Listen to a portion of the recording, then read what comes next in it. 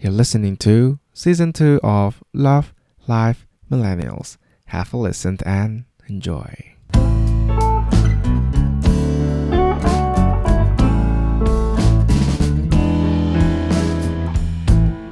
Alright, in this week's episode, we will be taking a break from talking about love. Sometimes you just really can't stop, once you start talking about relationship.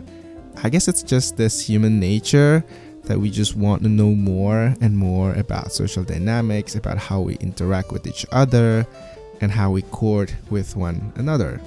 However, in this week's episode, I will still be bringing a little bit of this interpersonal relationship element, although that would come in a different context. Well, if you click play after looking at the title, then you probably know that today we will be talking about poker. Yes, I mentioned in my episode about my 2021 resolution that I've been taking a liking at poker recently as a game, and I've been so fond of it. I play it every now and then. I watch YouTube videos about it, and I just try to learn about these stuff. I mean, it's like typical me when I start to like something that I just want to know everything about it. So I've watched countless and countless of YouTube videos trying to make myself more knowledgeable about the game. Partly because of course it feels good, right, when you win some money, but also partly because I know I am so into analyzing and observing people's behavior. And poker is just about all that game. Being observant, knowing when to take the risk, knowing when other people don't want to take the risk, and taking advantage of that. I mean, there's just so many complexities to the game that it's somewhat addicting. Most people would call this game gambling, and I understand because this game exists in casino, so it should probably a gamble, right? And yes, there is luck involved. No matter how good you are, you will always be beaten by luck, which in the poker world we call it bad beat.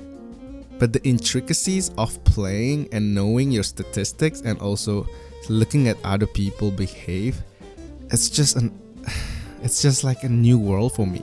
It's just like my world, you know. I used to think that I'm a risk-averse person, but I guess the fact that I buy stocks and I also play poker kind of tell you that, I must admit that I am quite the risk taker, apparently.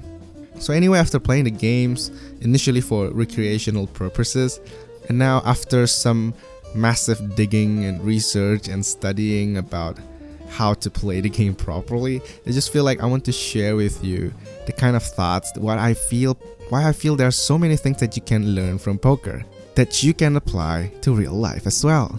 I know it sounds like bullcrap, but just follow me along, okay? Having said that, I should probably tell you that it would be very hard for you to understand what I'm about to say if you have completely no idea how to play poker. So if you don't know the game, then probably you will just have to nod your head and just accept whatever I say. But this will make much more sense if you know how to play poker. By saying knowing how to play poker, then I assume you know what I mean when I say position, dealer button, small blind, big blind, call, fold, re-raise, and then range. Yeah. If all of those names are familiar to your ears, then you have successfully qualified. Congratulations. But for those of you who don't know how to play, just a very, very quick and simple introduction. Basically, each player will be dealt 2 cards, and then the table will present to you 5 cards, divided between 3 turns. The first one is called the flop, 3 cards. The next one is called the turn, the 4th card. The last one is the 5th card, which is called the river. And between each turns, player will be able to bet. Now, if you want to stay in the game, then you have to call the bet, or you have to fold if you don't want to be in the game, or you can also re-raise the bet to a larger amount. And each action is supposed to tell you, or at least tell your opponent, the strength of your hand. Because in the end, you will be making the best 5 cards combo. It can either be a nothing, it's just like each 1 card hand, or it can be a double pair with a kicker, it can be a trips, it can be a full house, it can be a straight, it can be a flush, it can be a straight flush, it can be a 4 of a kind. Every kind of hand is possible. That's why the only way for you to know the probability of what your opponents have is for you to bet. Okay, So yeah, that's the kind of the game that we play. That's why I don't usually want to play the game if without any money, because if you don't play with real money, then all of those rules do not apply. People will just call no matter how much you raise, because, well, you don't involve any money. So there is no fear involved in the game, and fear is a very important factor, because as I said, it will help the opponent to interpret how strong they are when compared against you.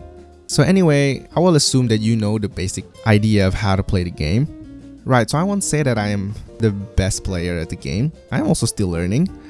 But after searching and searching and searching the internet, I think I have found a more optimal way to play the game. So here's some tips and tricks that the internet has taught me. First is we want to be selective with our cards. We don't want to play all cards, but we want to be playing those cards that will have a higher probability to hit a good combo. So, for example, you wouldn't really play 9 and 2 offsuit, because first, 9 and 2 do not connect with each other. You either hit the 9 or you either hit the 2. And the fact that it's offsuit means you also don't have a probability to hit a flush, right? There's no probability as well for you to hit a straight because it's 9 and 2. Vice versa, you would really want to play an ace K, because first, ace and K, even if it just hits one pair of the board, it's already strong for most of the time. So in general, it has more equity if you compare 9-2 and ace K. By being selective with our cards, we are being resourceful with our money, because every poker game will collect a certain amount of money for every turn. This is what we call the blind. Those in the small blind will be forced to pay half the price. Those in the big blind will be forced to pay the full price, whereas the others, they're optionals. You can play or not play. So in this sense, if you're not in the small blind or in the big blind, then you can easily throw away your hands when it's not good. For example, the 9-2 offsuit that we just talked about.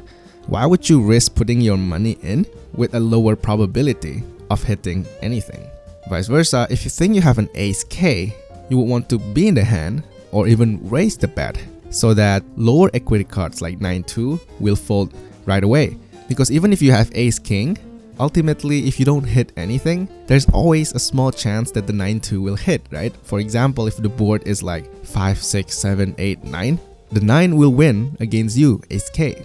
So this is where the luck factor comes in, because even though it is a small probability, it's still a probability, right? So a 10% versus 90%, most of the time 90% will win, but sometimes the 10% will win either way. Which is why a lot of people think poker is gambling, because, again, there's always some luck factor involved. And another reason why we want to be selective with our cards is because let's say even if we hit 9 pair, but if other player have 9 ace and you have 9-2, when you go heads up with this person, you will still lose because he has a better kicker than you. He will dominate you with his ace high instead of just 2 high. So by being selective with our cards, we can approach our hands later on with a better odds and with better confidence that you can bet. If you have ace 9 and you hit the top pair, you know that you will have the best kicker, right? Which is why we want to be selective with our cards, throwing it even before the flop. Just don't play it and play with better premium cards. Next is the position. So aside from small blind and big blind, the table will have a button that keeps rotating, and the button is called the dealer. Basically, the dealer button will allow a player to act the last, and acting the last gives you advantage because you will be able to see what the front players do before you. It gives you more data, right? If you're not in the dealer button, then let's say if you play 5 players, if you sit in the third, means you have seen 2 players play, but you still have 2 other players behind you and you don't know what they will do. You don't want to ignore them. But if you're in the 5th position, then you already see the actions of player number 1 and player number 4, and you can act accordingly. So in poker, you want to make the most informed decision as possible. It's just like stocks, you're involving your money inside.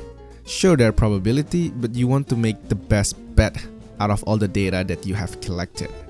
So if you still remember when we talk about premium cards, 9-2 versus ace K, there are actually more variations to your starting hand.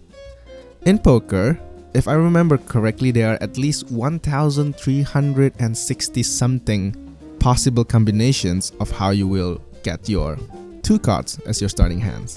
So what the pro players will do is they will categorize all those hands into first class, second class, third class, fourth class.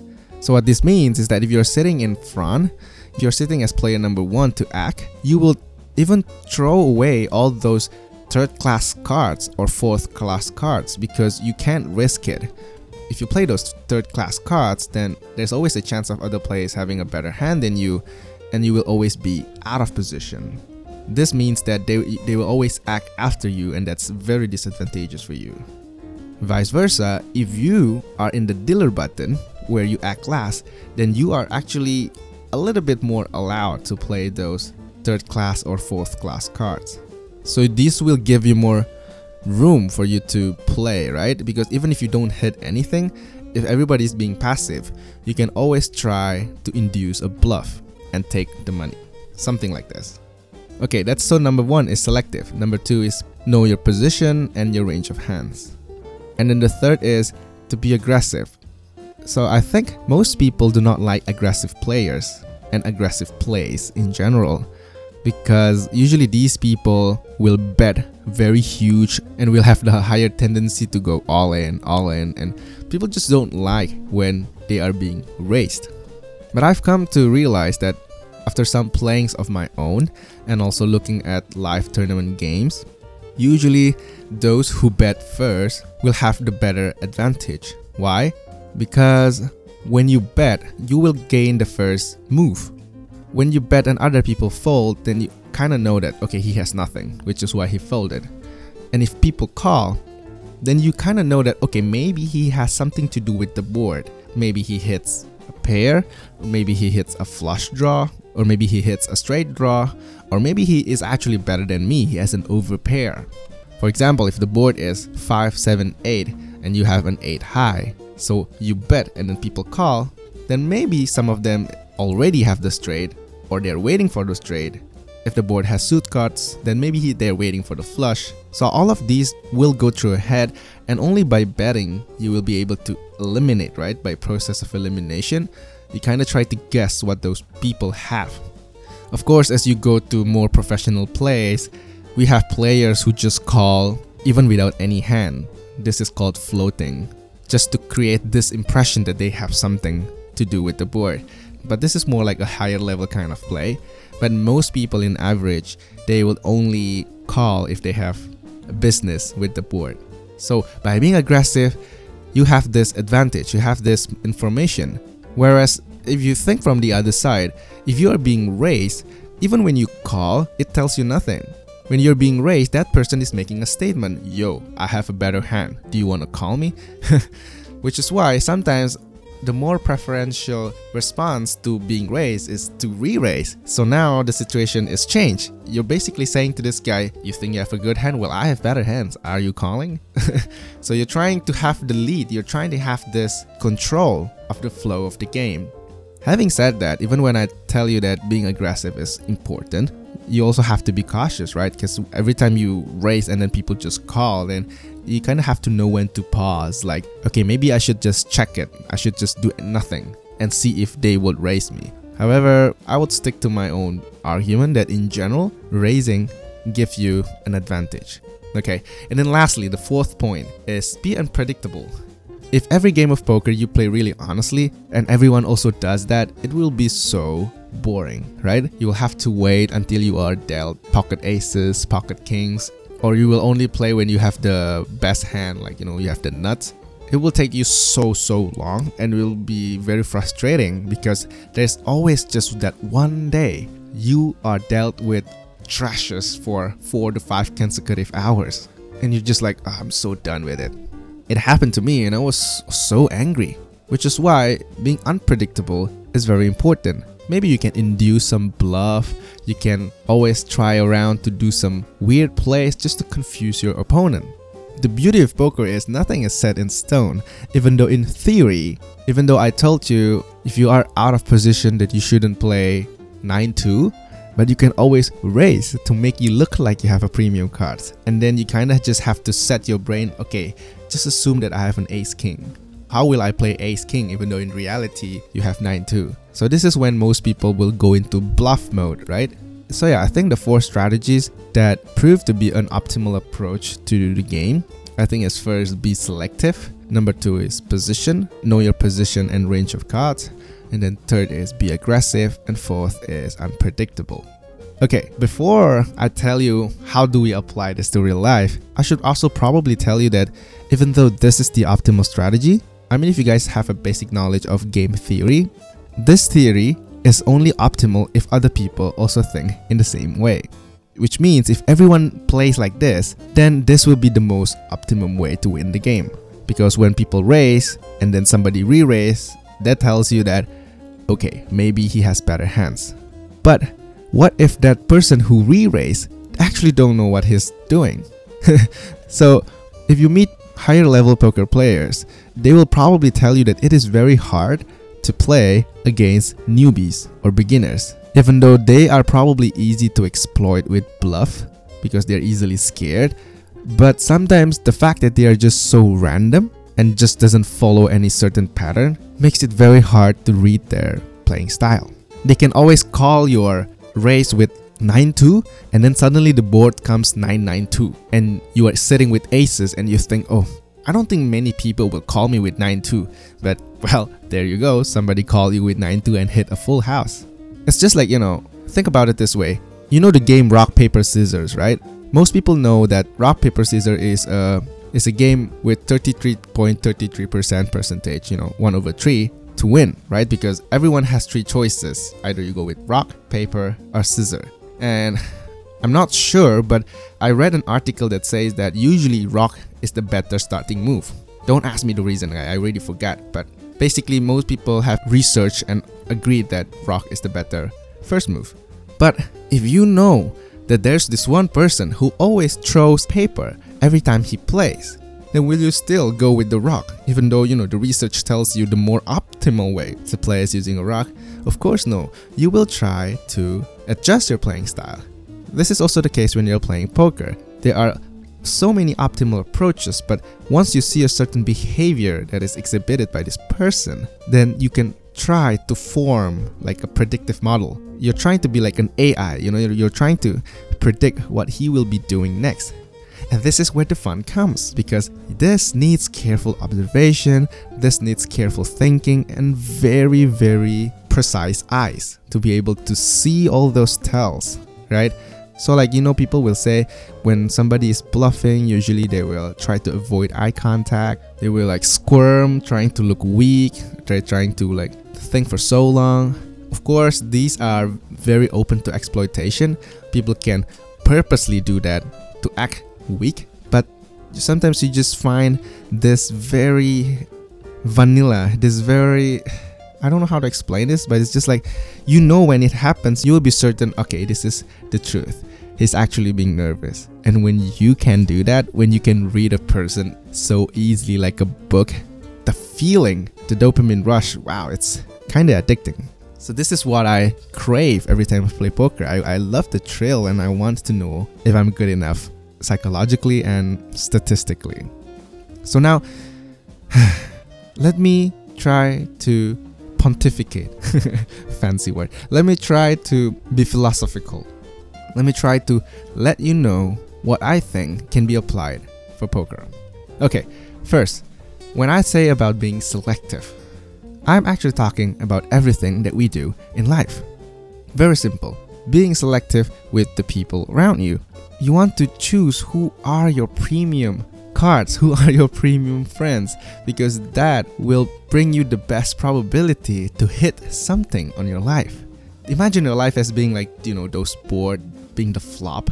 It always comes with a price, right? If you want to know something, if you want to know knowledge, you will have to pay for it.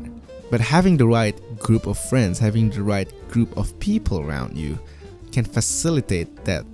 I talk about this in my episode 1, I think, about why you should choose your friends or something around that line. You should not try to befriend everybody. Next, the position part. Position is the same. Dealer button is always rotating. So this kind of tells you that in life, our position is also always rotating. Sometimes we are in an advantageous position when we have the button, but also we need to acknowledge when we are sitting in a position that is awkward, that you just better fold your cards. You really don't have to play. Just let it go. Even though you have, I see in tournaments people folding ace king just because it's in a weird position. So knowing your position tells you how to be wise with the opportunities that you have around you. Knowing that your timing will always come. So for example, sometimes, maybe in life you miss a promotion at work and you just felt like, that promotion would never come back to me. I will just be a measly staff forever. Actually, you know what? No. Because the position will come back to you as long as you just wait, as long as you're being patient to be dealt the good card in the right position. And also when we're talking about the range of hands, you also kind of give respect when people, let's say, raise you from the small blind, because it tells you that maybe most of the time they're raising with a better hand than you because they're in the small blind. They will only play the first and second grade cards. Of course, there's chance of bluffing, but you will always lose in poker if you keep thinking, other people are bluffing, I don't believe them. No, you have to believe them. Even if you have good cards, most of the time, like 7 out of 10, you have to respect when people raise you from the small blind or from the big blind. Because they're actually in a vulnerable position, but they have the guts to raise you. This reflects their strength when playing their hand, you see. So even in real life, sometimes you're probably right, but the fact that he has better positions than you, let's say if you're arguing with a boss, even if it's wrong, but the fact that you're in a lower position, you just have to respect him. He might just be bluffing his way, he's just bullshitting you, talking about blah blah blah, just because he's the CEO, he must be right. But yes, it's not right, but you just have to respect that position. You guys are like, yeah, this guy's talking nonsense. Well, what can I say? So, moving on. The third point, aggressive. Those who lead always usually wins. So, if you're familiar with my episode on sales and negotiation, I think that's in an episode about a book review by Chris Voss.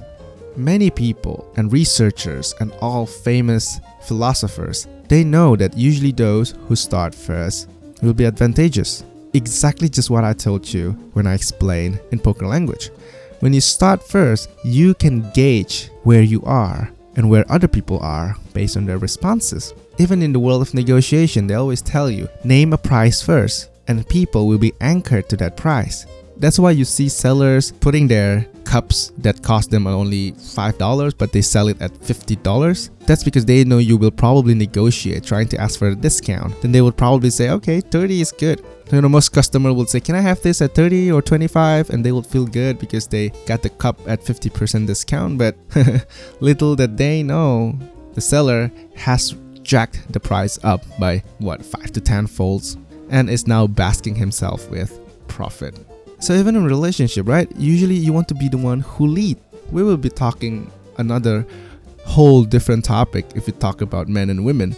But most of the times, no matter if you're a man or you're a woman, you want to try throwing the bait first, right? You text him or you text her and see if he or she replies in such an enthusiastic manner that you can see, oh, maybe he also likes me, or oh, maybe she also likes me. But you can never know until you make the first move.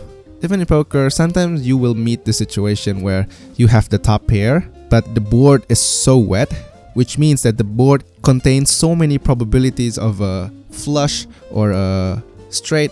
For example, the board is ace of diamond, 3 of diamond, 5 of diamond, 6 of diamond, 7 of diamonds. I mean, this is like an exaggerated example. But from that board, it's so easy for people to have a flush. It's so easy for people to have a straight. Whereas you only sits there with an ace king. Or even if you have an ace ace, you have a trips. You're most probably vulnerable to those combos, right? Because you will still lose either way. When I first start the game, I would usually just check and let the people bet. Because I'm scared. I'm scared that they might have better hands. But the more I play, the more I realize that no, even in this situation, I would have to bet. I'm actually forced to bet.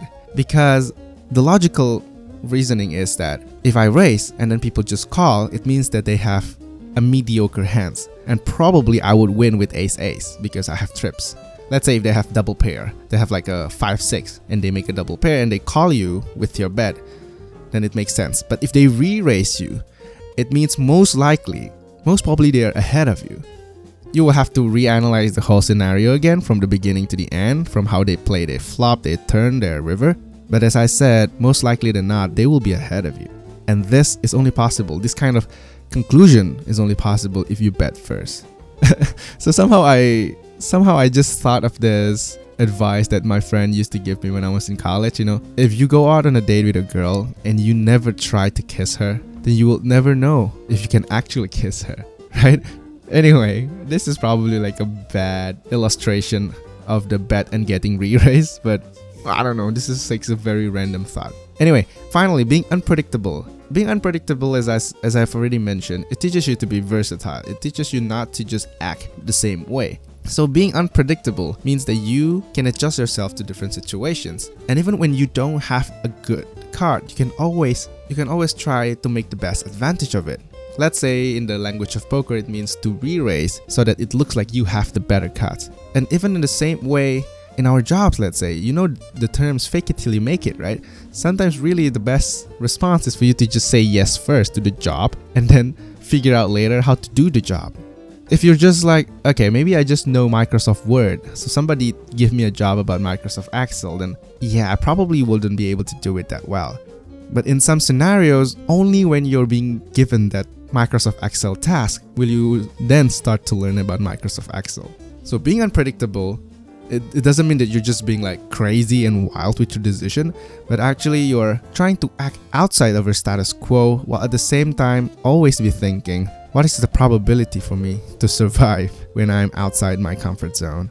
If you think about what I've said in this whole episode, poker is actually a very methodical game. There are so many quantitative analysis involved in every move. And I think this is a smarter way, even as we approach life, that we try to always reason with what we want to do.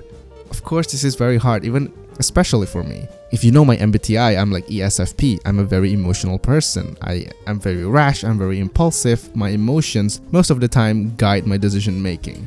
But by playing poker, I actually learn to be more careful and do things step by step. Always be measuring the risk involved. Should I just fold? Should I just call? Even the act of folding, it shows humility, no? Knowing that sometimes it sucks when you have the top pair and then suddenly the flush came and then people just bet you like crazy and you really want to call but you can't because now there's a higher chance that they have the flush and you don't have the best hand, so you just have to let go. I learned it the hard way. I call and then I lost a lot of money. I don't play high stakes poker, but still it hurts when you lose, People just don't like losing no matter the amount of money. So, oh my god, I just looked at my duration and I can't believe I spoke way longer than I expected. So anyway, just to have a brief recap, right? Wow, this is so long. If you're really listening until this part, then I am impressed. Let me know if you managed to listen to the whole episode. Okay, anyway, just to give a brief recap of what we have been, or rather I have been talking about, is first, poker is a very analytical game. There are optimal ways to play it, assuming that everybody also plays according to the same optimum strategy. Otherwise, we will have to adjust. But the optimum strategy has 4 points. First is to be selective. Don't play all the cards. Second, know your position, know where you are, and respect the hand ranges that other people might possess. Third, be aggressive. Those who lead usually wins. And the number 4, be unpredictable, be versatile. So with all these points, apply to your life. I think there's so much things to learn in poker. We're just actually talking about the game. We haven't even talked about the psychological aspect of the game. When will people tend to bluff? How will people tend to bluff? What kind of movement will they exhibit? What kind of... I don't think there's actually enough time in a podcast to discuss all that. But anyway, yeah, this is how I interpret what I've learned over around 1 year of playing poker. I greatly enjoy the game and I see myself going to continue playing. I'm still a terrible player, but I think I am now much more knowledgeable than I used to be, which is why I want to share it with you guys. So tell me, what do you think? Do you play poker? If you play poker, how have you been enjoying the game? Do you only play it for recreational purpose, or do you also take it very seriously like what I just told you? Why don't you tell me your biggest winning so far? That would be fun, right? We can compare. Okay, you win this much, I win this much, you lose this much, I lose that much. Anyways, I've been talking for so long. I'm so thirsty right now. Thank you so much for listening. You know I appreciate you guys. I really hope you have a good day. Have a good weekend and an even better one ahead. Bye bye.